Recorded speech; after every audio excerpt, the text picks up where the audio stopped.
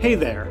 Are you tired of waiting for the next episode of It's Probably Not Aliens? Well, we've got some good news for you. On Nebula, our streaming service, you can get access to all our episodes a week early. That's right. You'll never have to wait again to hear Scott and I debunk the latest ancient astronaut theory or get a movie fact wrong. But that's not all. Nebula is home to dozens of content creators we know you like, so you can find all your favorites in one place. Plus, we post content on there that you won't find anywhere else. And the best part? By signing up for Nebula at nebula.tv/probablyNotAliens, you're directly supporting the show and both of us. So don't wait any longer. Join Nebula today and listen to the next episode right after this one.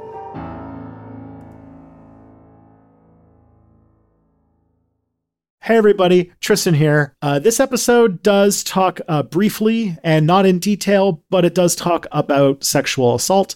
If that's not a thing that you're comfortable listening to, I understand. You can just tune in next week, but just thought you'd let you know. All right, let's get on with the content. Let's do it. I've been here. I've also been here. Scott, me. I was here for this intro as well. I'm also content warning, Scott. I'm also content. Let's get into it.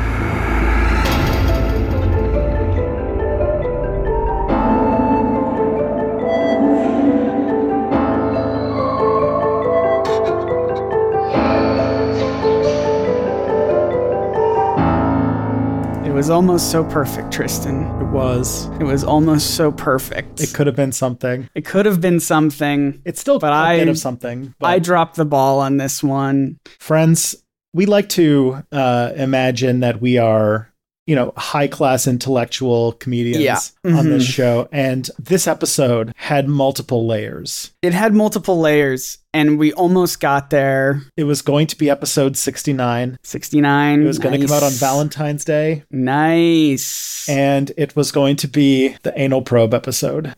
Also nice. Now, 2 out of 3 of those are still true. Yes, it is still Valentine's Day, the day where we celebrate this year the 15th anniversary of the release of the Samwell song "What" brackets in the butt. Perfect. And we're still going to be talking about stuff in butts. Yep. Yeah. Well, I guess technically, Tristan, if people are listening to this a week early on Nebula, then it isn't it's not Valentine's Day. Happy February 7th. Nebulans. Wow, so this is just crumbling in all sorts of ways, but we almost had it. It was almost perfect. Oh, well, What if we skipped, hold on, Tristan, what if we skipped episode 68?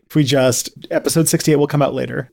Episode 68 will come out next week. This is episode 69. Okay, let's just do it. How about that? Let's just do that. Okay, everyone, we're skipping ahead. This is episode 69 now. Yep. Yeah, baby. Yeah, we did it. We made it. All 3. Trifecta. Let's have fun with this whole concept now because, anal probes are a staple of the UFO genre and one of the most often lampooned for humorous bits. I do say that it very quickly gets sad and depressing and not funny. So let's enjoy the lightheartedness while it begins. How blue are we going with this episode? I'm not going I mean, it's probably important for people listening. We are not going to talk about anything in graphic detail because, this is an explicit podcast, but that's like a level of explicit that you don't need while you are washing the dishes after Sunday night dinner with like Mima and Grandpa still having coffee in the dining room or something. So what if we just get all the jokes out right now? Okay. So we said 69. Nice. We should have gotten Chuck Tingle. Chuck Tingle. Yep. That's back. I understand that reference now that you've explained it to me. Pounded in the butt by a episode of It's Probably Not Aliens. Yeah. Would have been a great title. Would have been good. What's like a funny word for butt that isn't the word butt? Tushy? Tookus. Oh. Tookus, that's a good one. Yeah, that's a classic. I don't know where this intro is going. We should probably start with, hi everybody, this is the podcast called It's Probably Not Aliens. That's true. Now, what do we do on this podcast, you're wondering? Well, we talk about butts sometimes. This is the All Butts All the Time podcast. Welcome to the all podcast. Butts. Yeah. And mostly we talk about alien conspiracies, sometimes in the ancient variety, but we've been doing a lot of more like modern or like even classic sort of alien conspiracies and tropes and things like that recently. To be fair, we are actually we are going through the show. We are just kind of in the part of the show where the show is talking a lot about more contemporary UFO sightings. So yeah, the History Channel show Ancient Aliens. That's what we do. We look at that show and we debunk stuff while learning about real world history of people and places and things. And the thing today. The thing today is it's a good one. It's a good one. My name is Scott Nicewander. I know nothing. I come into this podcast every single week. Just, God, the jokes on my mind when I don't even want to say them right now. I was going to do a couple puns about butts, but I'm going to save everyone. Okay. And save myself. I'm here. And that's all I can say. My name's Tristan, taking up the rear of this introduction. And I'm the one who intentionally spent several days of my 34-year-old man life researching anal probes for aliens for your listening pleasure. And we thank you for your sacrifice. Unless you liked it. Now that we have built the flared base of this podcast, we can move our way up. Now that we're properly lubed up, let's get to the main course. What are we talking about? My goodness. So today we're talking about a very common trope. I just feel like we've been dancing around the rim of this. You know what I mean? We gotta get we gotta get to the center of this hole, Tristan. Yes. What are we talking about? Aliens. So this is the claim from Ancient Aliens and a lot of UFO folks in general, and that is aliens abduct people. We talked about this last week with Barney and Betty. They kidnapped them and they threw them like a solid day's walk away from their car. They apparently never returned Bam Bam. And no, Bam Bam's with the aliens. Yeah, and so like nothing, like all that stuff happens.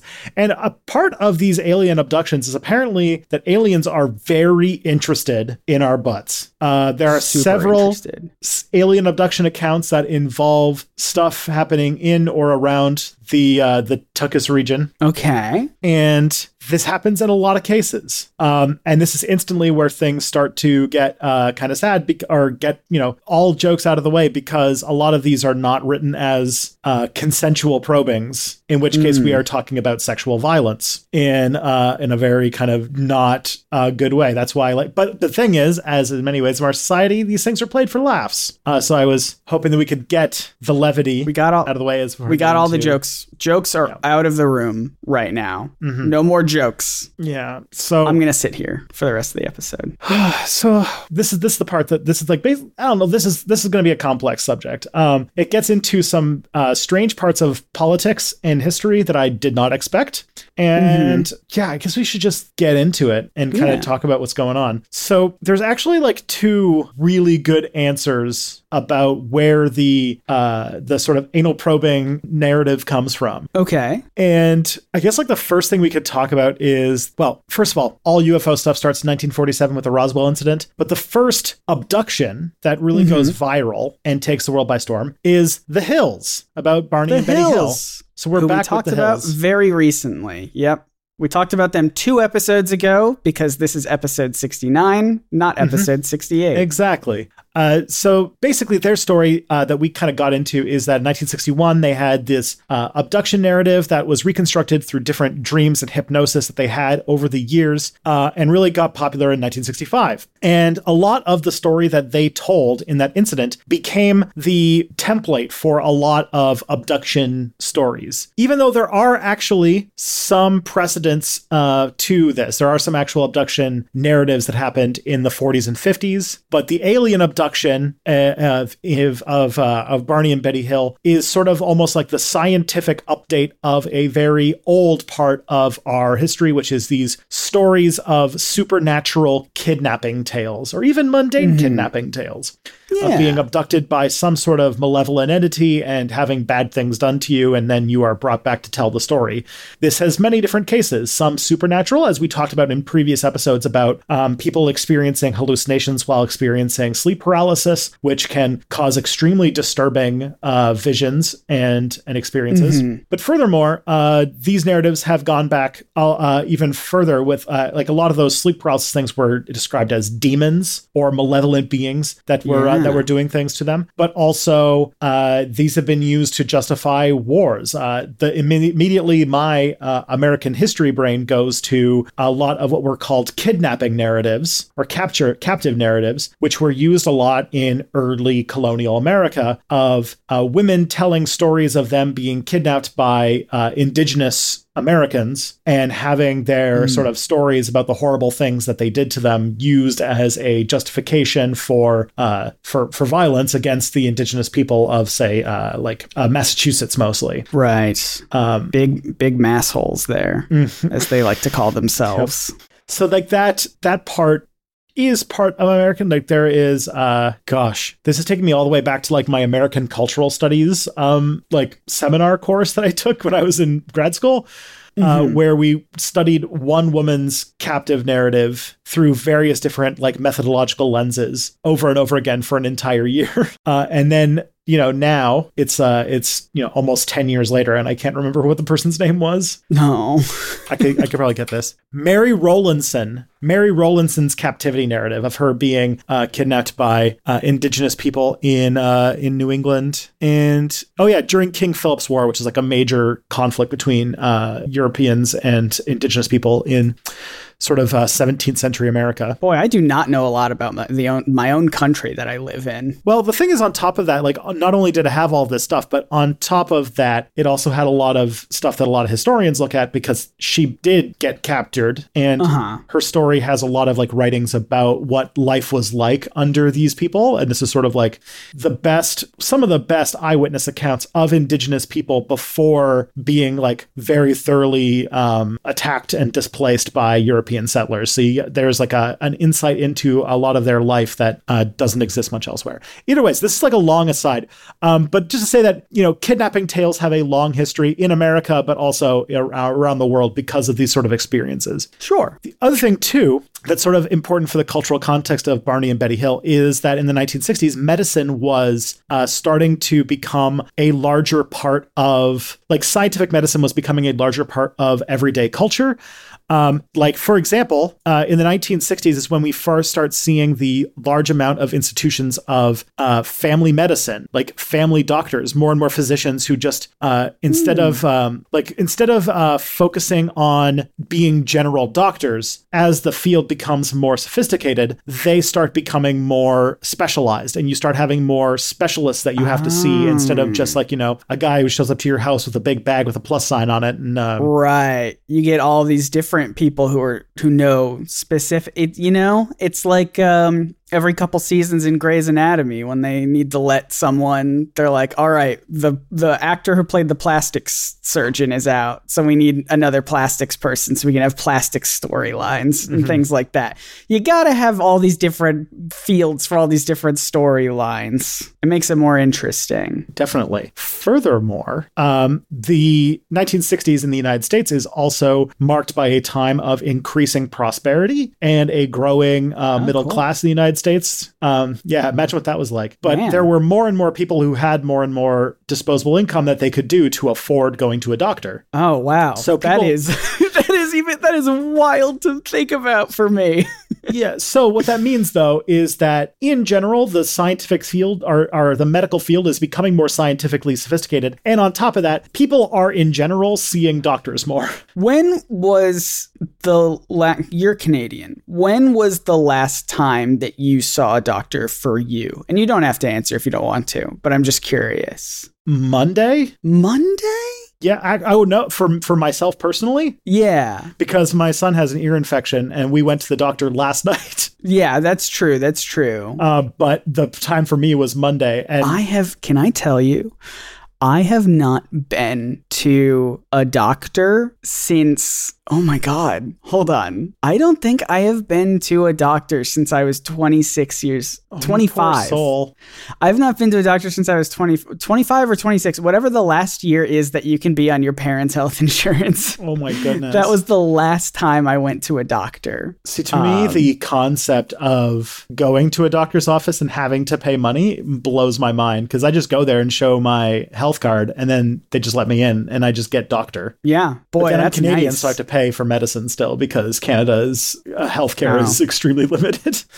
But not as much as you guys do. You guys have to pay a lot out of pocket for medicine. Yeah. I'm prices are up and up and up, Tristan. Up and up and up. We got a big Adderall shortage. Trust me, I just had to go around town today, knocking on different pharmacies' doors saying, can I please have a cup of antibiotic, because they were like out of it everywhere. So it's for a baby. But yeah, so everything. Yeah. So what you're saying is the past was better for Americans. Yeah, because a lot of things were better for white Americans. Specifically, I was going to say, for specifically me, maybe. Yes. Things were better in the past. But there was a growing middle class in the United States in the 1960s, and that class was seeing doctors more often, and doctors were at the same time becoming more science focused, which means that interactions with developments in the realm of medical technology was closer. And it's interesting that because you talked about this last week, 2 episodes ago, when Barney and Betty Hill told their stories, more narratives and more stuff came out over time. And one of the key ones that's important for this is that the year that they wrote their first narrative that included anal probing was in 1969. Nice. Nice. But you know what else happened in 1969? We went to the moon. Yes. We went to a different moon as well, though. And that was the introduction of colonoscopies. We went to Uranus. There you go. So in 1969, the colonoscopy, which is a medical procedure that's used to look for polyps or other various things that have to do with the large intestine, became a public thing. And so people were, the colonoscopy was on people's minds. And then all of a sudden people have these stories. And also Barney and Betty had, in the sort of context we were talking about with more scientific stuff and stuff like that, did write a lot about medical experimentations being part of their abduction narrative. Betty described having her hair and fingernails collected and having a large needle inserted into her belly button. I believe you talked about that when talking about bodily autonomy and stuff.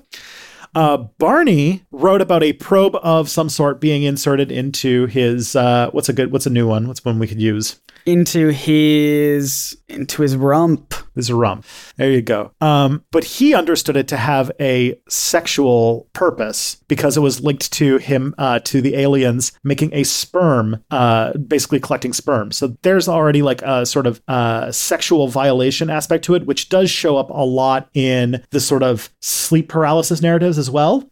One of the most common ones that you might be familiar with is the story of a demon called a succubus. Yep. A demonic creature that comes and steals your soul through sexual intercourse when you are like, paralyzed and frozen in bed. Yeah, we've talked a little bit about this before because I have, knock on wood, not recently, but many times throughout my past, I've experienced sleep paralysis. Yes, but you have not experienced any hallucinations. But I've never seen, any sort of hallucinations or demons or anything like that. But I know that is a common thing that people say. So that is that's a very interesting, unique part of this. And it also shows like sort of I know that this is coming off as me sounding very flippant about something that was obviously very traumatic, and we talked about a lot of this last week. The only reason I'm going quickly is because we're kind of retreading old ground here. But that there was a sexual angle that shows up a lot in these sleep paralysis narratives. Furthermore, there's also a different bit of drama about Barney Hill that I don't think we got into, which was that a lot of the imagery that Barney Hill used to describe this alien encounter parallels very closely to 3 episodes of a TV show called The Outer Limits that happened in the weeks immediately prior to his hypnosis session. So the Outer Limits was sort of like the Twilight, sort of like an off-brand Twilight Zone, although I'd argue it's more science fiction-y. I remember watching the Outer Limits in the 90s because they rebooted it in the Outer Limits when I was in the 90s, and my dad is a big science fiction nerd, so I watched a bunch when I probably shouldn't have. But it had some cool, I love like anthology shows a lot of times. Oh, of course. And the first episode is an adaptation of the George R.R. Martin short story Sand Kings, which is a really great short story. And then the second episode has to do with aliens that come to Earth, but they're dying and they need the bodies of the recently deceased that they sort of inhabit. And so like there's whole like society breaking down about like people's loved ones are dying and then these aliens are using them to live on the planet. Oh. It's a pretty great show. Like there's like, really cool ideas that get explored. Either ways, this is a version in the 1960s that was a lot more, it was 1960s-y. But if you don't know what the Outer Limits is, think Twilight Zone-ish. And I came across this in the research. I don't think we talked about it, but that is also definitely suspicious. Yeah, he started taking his hypnosis sessions in January of 1964, and then his claims about the alien started to happen on February 22nd, 1964, and the Outer Limits episodes that featured alien abductions came out on February's 3rd, 10th, and 17th. All around this time. So around this time, actually. What a time. Also, the aliens' appearance, Barney described them as wearing black leather jackets, which also is very similar to aliens in an episode of The Twilight Zone called Black Leather Jackets, which came out on January 31st, 1964. So maybe Barney Hill was a bit of a sci-fi fan. Maybe. And they were also wearing baseball caps. It's according to a different account, but I just want to throw that out there. They're like greaser aliens. They're wearing like leather jackets and got these baseball caps, and you're like, hey, we're aliens. We're gonna stick stuff in ya. I'm gonna stab you. So, and the thing is that none of these like imagery starts to show up in these hypnosis sessions until after these TV episodes air. And the interesting one to point out is that on February 3rd, there was an episode of episode of The Outer Limits called The Invisibles, where invisible aliens perform surgical experiments on humans who are, like Barney Hill, laying face down on the table. In the show, a crab-like alien with a long tube-like tail is placed on a supine human's back, and the tail enters the human's back to inject an invisible parasite. So you can start to see where the imagination connects having something inserted into your lower back to, going a bit lower. Also, just as an aside, a crab-like alien monster with a long tube-like tail, that to me just, and I know they're different creatures, but like you could just say like a scorpion-like alien, right? Fair, yeah. Because that's sort of what I'm getting. It's got the claws, it's got a tube-like tail. Come on. It's true. Scorpion alien. That's what I'm saying. Scorpions are well defined by their pedipalps, though. Their claws, which I feel like if that was missing. Have claws? Oh, they do. You're right. Wow. I'm just a master of the English language, is what I'm saying. Okay. And I could have. You just know another animal. I just know one other animal. My name is Scott Nicewonder. I can name 2 animals. There you go. You don't know nothing anymore. I don't know. I've known at least 2 things this whole time. Oh no, the entire premise of this show is done.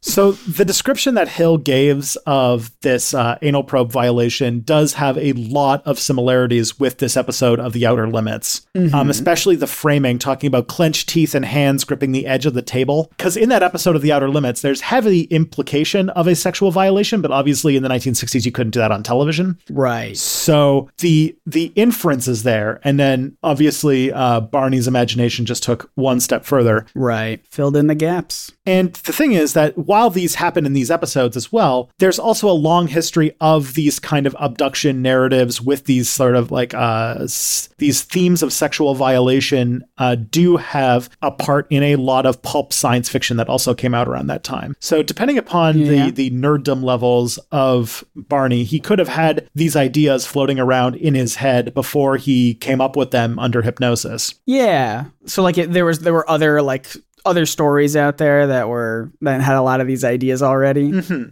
So it's not like he invented this or it's not like, if it was a more legitimate story, he would talk about things that no one had ever even thought of. But instead he was talking about it. And in a time where this sort of invasiveness of medicine was becoming more apparent and scientific. And that was also a sort of thing that the culture was digesting at the same time as all of these, because science fiction is often a reflection of the way that the world is going or things that are happening in the world. Yeah. And sometimes a lot of like response to anxieties a lot of the time. Like, I mean, obviously I'm a big comic book guy. So the fact that a lot of comic books have, especially at the time, were featured a lot of people who got powers through like radiation and stuff like that, was very just like, oh yeah, they were living through like the sort of atomic age of just like, sometimes radiation can be good and make superheroes. Sometimes it can be bad and make super villains and things like that. And just trying to understand and work through a lot of those anxieties of the time. And this is very similar to that. Yes. It feels. The early 20th century had a lot of major changes to people's relationship with science and technology. There was an idea that was very optimistic at one point that World War I very much shattered. There was a growing idea that the universe is a lot bigger than we think it is, which led to a lot of like sort of abject horror about the smallness of our place in the universe. That's basically the entire premise behind H.P. Lovecraft and cosmic horror, which, is late or early 20th century stuff. Late 18th, like I feel like it's early 20th century, not late 1800s. I feel like that's a bit early for him. But anyways, so then these alien narratives of them performing scientific experiments on humans the same way that we do on animals, further implementing our like smallness in the great scope of the cosmos, and a lot of them being surgical in nature. Now, it was the early 20th century that we invented penicillin and the first antibiotics, which basically were the things that allowed us to do very big invasive surgeries for the first time. And so the idea, like, for example, like, open heart surgery, real, like, abdomen, like you could do them in the past, but it was a lot more risky. So they became a lot more common and a lot more sophisticated in the early 20th century, which, once that hits the popular imagination, you mix that with everything else going on, you have these abduction narratives of surgical things going on. Furthermore, you get to 1969 and you have the colonoscopy where doctors are saying now that there's going to be this like thing that if you don't, if you have a sort of gut fear reaction to a lot of these medical things, sounds a lot like a sexual violation. And that anxiety could have played out in these images. For sure. And so like that is the thing that's going on. And the thing is that there's other parts of like, sex and aliens and stuff like that in other contexts. There's another case that's actually slightly earlier than the Hills, which happened in Brazil by a lawyer by the name of Antonio Villas-Boas, who tried to get popular with the Hills' as PR story, but actually had his own story about being kidnapped to reproduce with sexy female aliens. Like, and of course, was he forced to, or was he like, all right, I could get into this. I could dig this. I do not know. He did refer to them as sexy female aliens, so maybe I think he was into it. That will drastically change my response from either oh.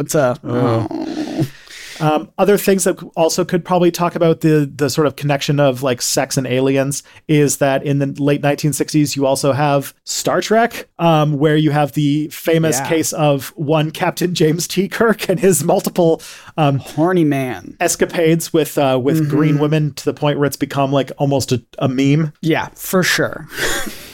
So that's like sort of like the introduction of the sex and aliens and the violation that sort of all builds up around the anal probe story that comes out through Barney Hill's like hypnosis sessions in the 1960s. But what you can see here is that it has a lot of cultural context and a lot of sort of stuff going on that is part of the cultural processing that definitely was going through Barney Hill's brain.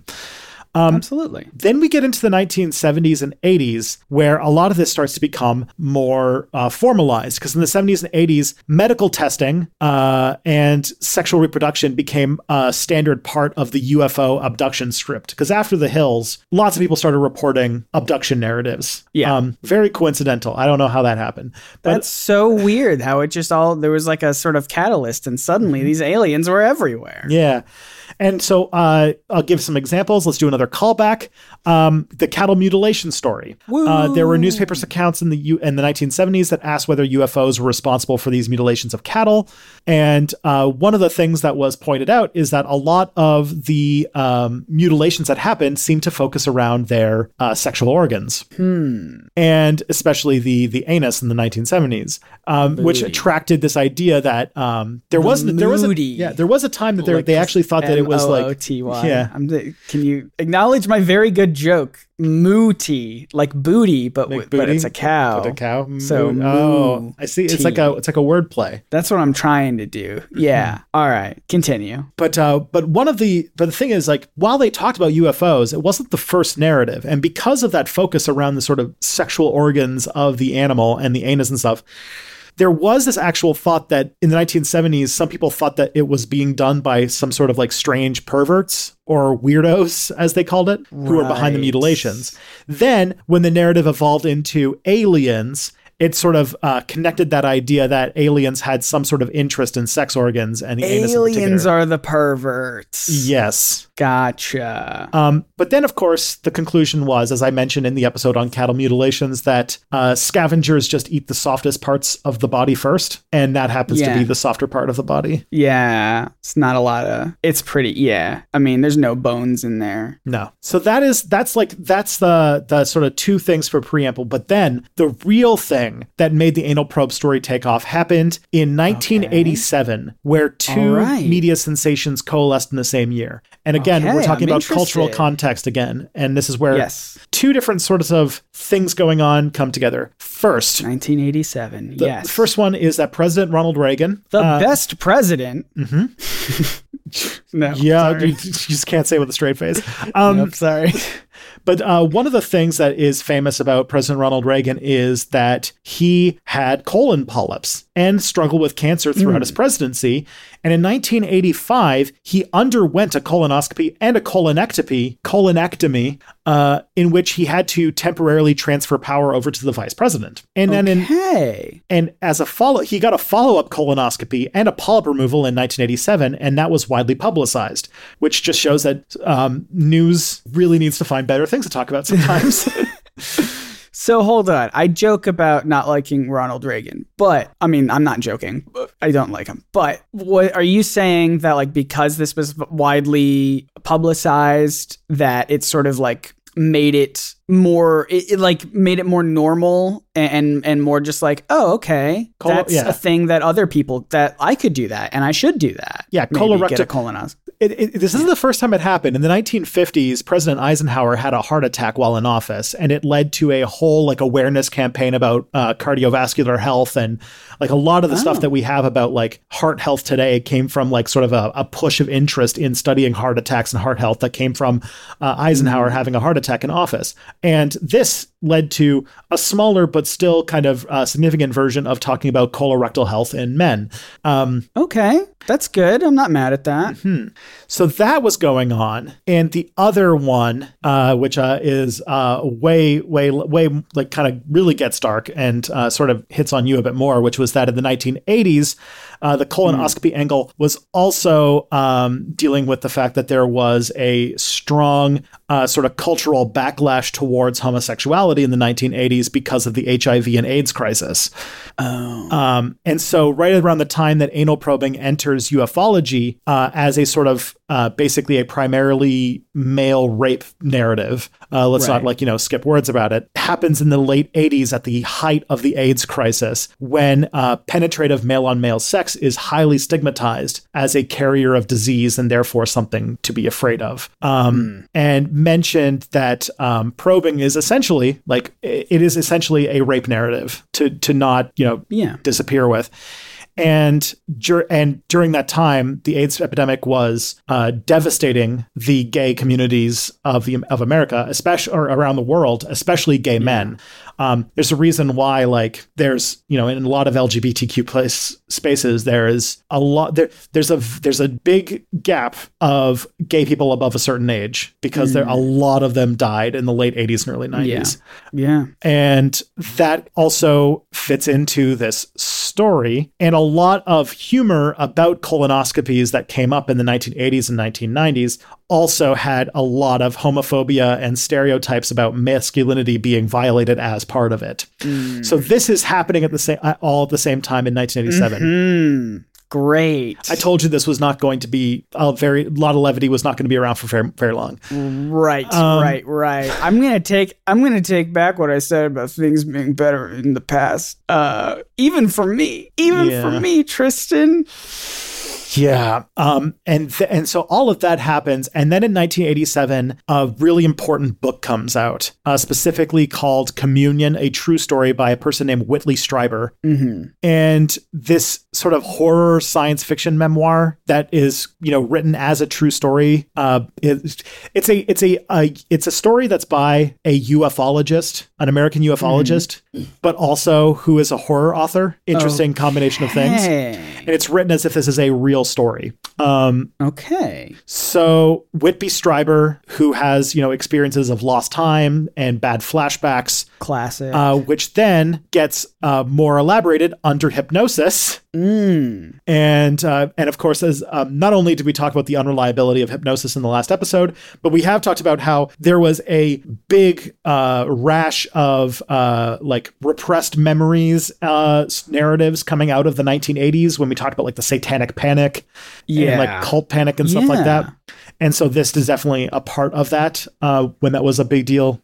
And this book comes out that involves a anal probing narrative and, a violation narrative that then makes it a bestseller. The book becomes a bestseller for 6 months. And to this day, it's probably the most influential alien abduction account. Most of the staples of the alien abduction narrative come from this book. Even more than The Hills? I think in a modern context, yes, especially when you talk about it in the 90s and everything like that.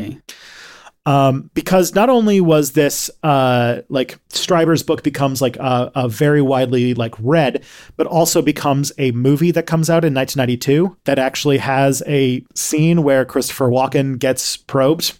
Oh no. Yeah. And you can see in literature the references to anal probing multiply exponentially after this movie comes out. So a lot of the abduction narratives that people start having from their UFO stories start to, timed almost exactly to when the movie comes out. Now everybody's getting probed. Everyone's getting probed. And so it does seem that a lot of our modern idea of this comes directly from this 1992 film. That's when I was born. 1992. Do you think I had anything to do with it? Oh, were you in the movie? You could have been. I don't think so. I don't know if there were any How babies. could I know? There's no way to know. And in this, Strieber very much writes it as a rape narrative, and that's where it becomes more of a horror tinged thing. I'm not going to read his description of it. I've decided it's a little gross. Okay. Yeah, don't blame you. So that's everything that's going on in sort of when the narrative becomes widespread. Gotcha. And I just read the description in the outline. It's not fun. Yikes. So there are some other stories of this. There's Bud Hopkins, who has some stories from the 1980s that also have stories of reproductive violation. There's stories like a 1942 abduction report from a guy named Albert Lancashire, which again fills a lot of these tropes. So the Hills were not the first, just the most popular. There's a story an Indianapolis woman has stories about being forcibly impregnated and having the fetus cut out of her stomach of a story, a lot of not only sex but reproduction. There's a lot of UFO abduction narratives that have to do with them making hybrid babies and stuff like that. Yeah. And this, I think, is part of that. For sure. That narrative. Again, because a lot of the times when you are doing things dealing with dreams, which is a lot of what hypnosis and recovered memory stuff is sometimes people working through different forms of trauma through their dreams and then believing the fantastic dream elements to be true. Oh yeah, absolutely. And we were talking about last 2 episodes ago, when The Hills. We were talking in that episode too about that. Again, talking about cultural context, the idea of like reproductive rights and bodily autonomy and things like that, making big waves in culture and politics and things like that. So it sort of goes back. Everything sort of ties into the sort of anxieties at the time. 1970s was the Roe v. Wade decision. 1980s was the rise of the religious right and the sort of taking off of the anti-abortion movement. So you could definitely see that as part of what's going on. Again, like a lot, like the reason why we're talking about so many disparate things is because, people don't live in a vacuum. All of this stuff is the stuff that people are thinking about, worrying about, processing as a culture. And then when these narratives come out, you can start to see like these things, like why there's reason to be skeptical because they have so many connections to these things. Like if an alien actually did come that was like objectively not a piece of fiction, the things that they would do to us in studying would probably be unrecognizable. And we wouldn't understand. But again, it seems like the aliens in these narratives are interested in very human things that are designed to be part of the way that we dramatically dream or process trauma or various different things. Yeah. By the way, a lot of those stories that Bud Hopkins's narratives or so the way that works is that Bud Hopkins collected a bunch of stories of these abductions that he claims came from the 80s that have a lot of. And you mentioned Bud Hopkins. Do I know that name? He's just some guy. I believe he's like a There's a lot of ufologists. He's like an artist. He's a ufologist that also is like an author and an artist and a bunch of other stuff. Gotcha. Okay. There's a lot of these people who just sort of content creators for the UFO movement. But the thing is, like a lot of these stories, a lot of his stories that happened in the 1980s did not seem to come to the surface until mysteriously he started talking about them publicly at conferences and in books that came out in the 1990s.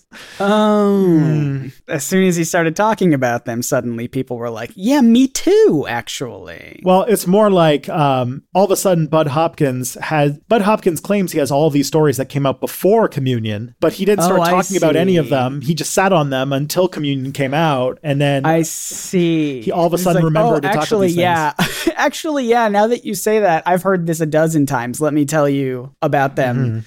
While I presumably go to all these different conventions and things and get attention and maybe money from it. Yeah, exactly. And it became a huge thing. This sort of like touchstones really caused it to become a meme within the way that we see UFO narratives. To the point where it became a joke. Yep. Taboos. I love this because this is the best line I've ever read on Wikipedia.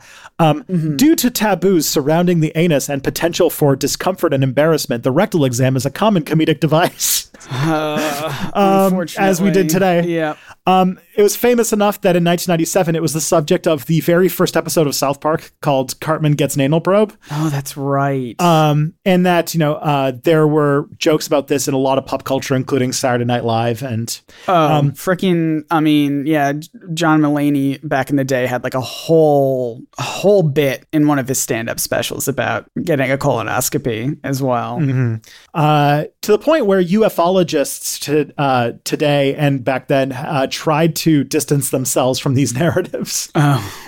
So that to the conclusion, there's a lot of reasons to think that maybe aliens aren't interested in this, and this is us processing all sorts of cultural baggage in various different ways, usually in dreams that we then, through hypnosis, become convinced are real. Yeah, that makes sense to me. It's never been super clear why aliens want to go up our butts. It doesn't. I've never really heard an explanation that makes sense to me.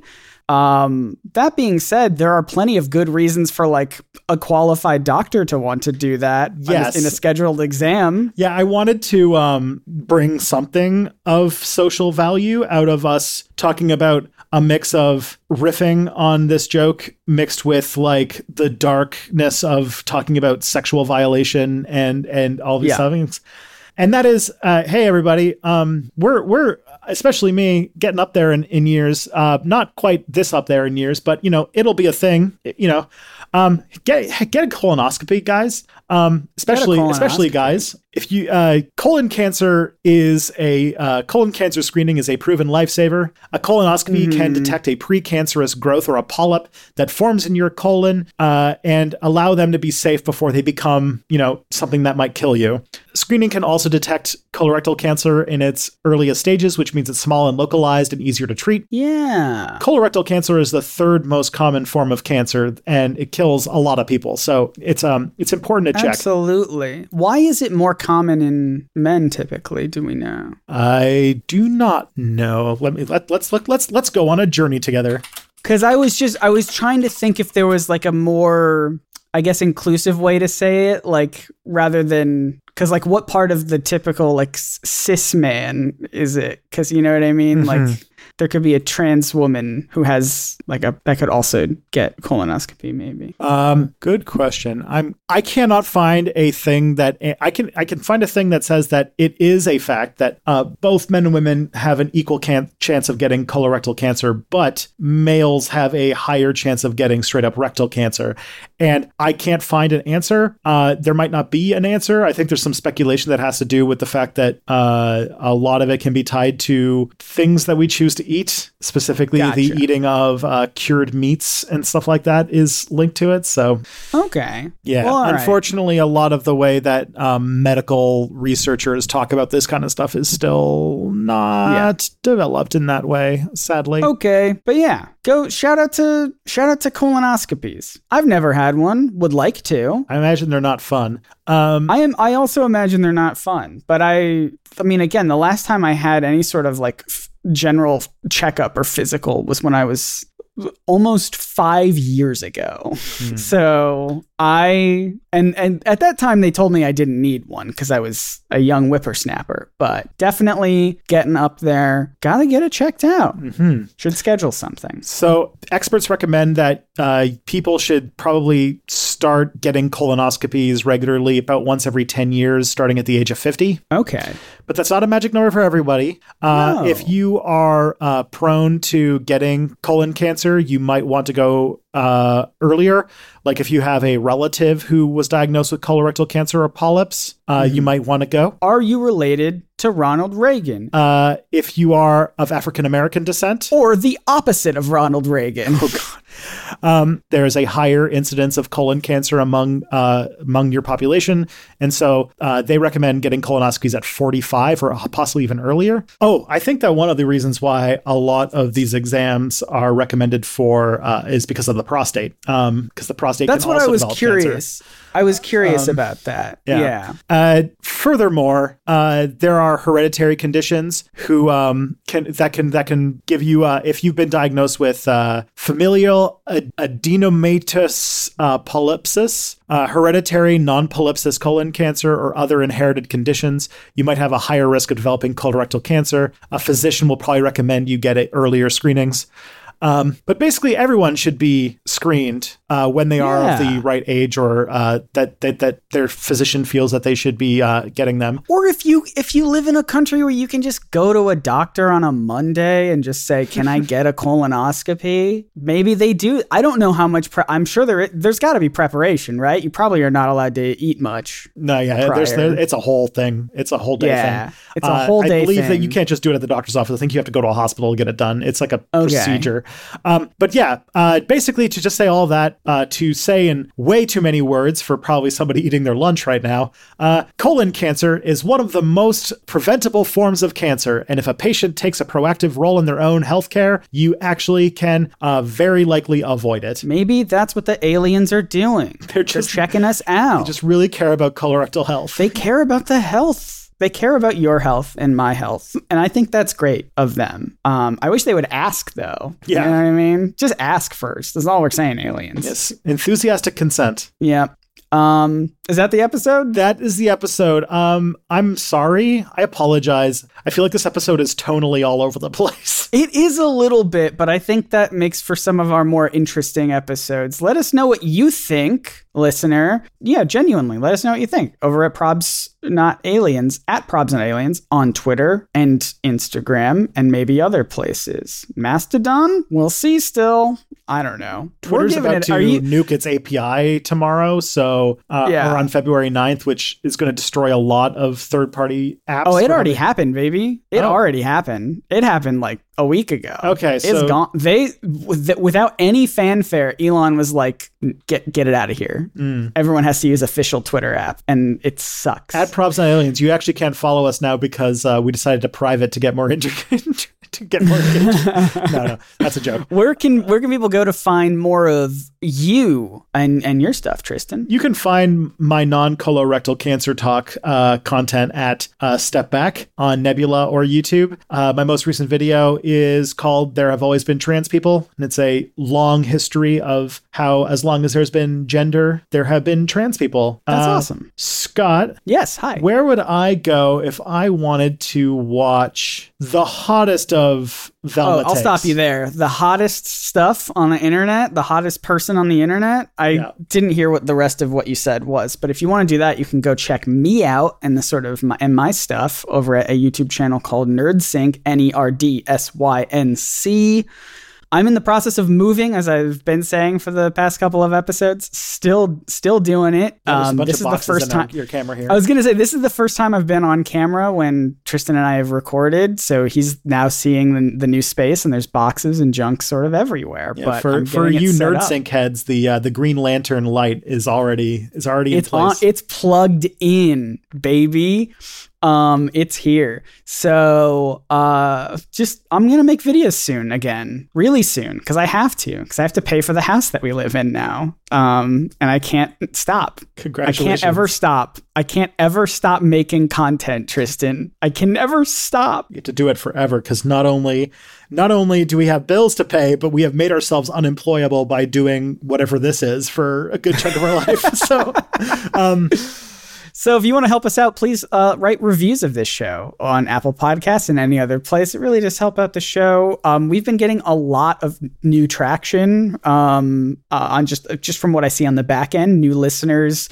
The show's growing, and it's entirely because of you all who write reviews and tell your friends about it. Like, it's just word of mouth is like the biggest way the show spreads, and we love to see it. We really do. And the best place to send your friends, or really anyone who might be interested in this topic that we talk about week to week, is a very simple website called probsnotaliens.com. Go send people there. And yeah, if you want to listen, Tristan, if people want to listen to this show an episode early, if they want to listen to episode 68 that came out after that comes out next week, that comes out next week after this episode 69, where can they go to listen to it? So if you want to watch next week's episode early, you can go to nebula.tv/probably-not-aliens. I know it's the one thing that's not Probs Not Aliens, so be patient with us. We'll get them to change We'll work on it. We'll get them to change it. Maybe. We'll see. I'll add the link to the website, probsnotaliens.com.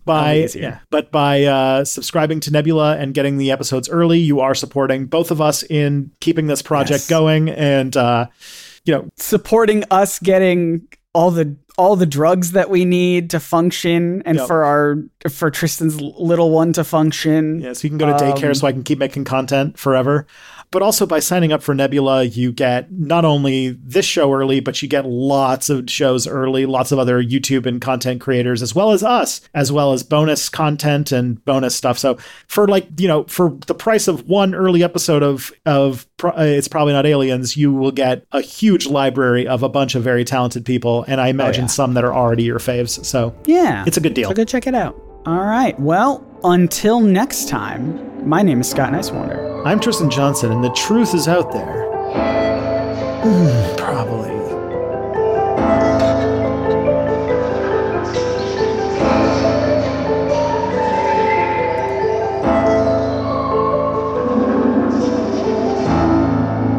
This is the episode's butt. This is the episode's butt. It's caboose, you might say. Yep.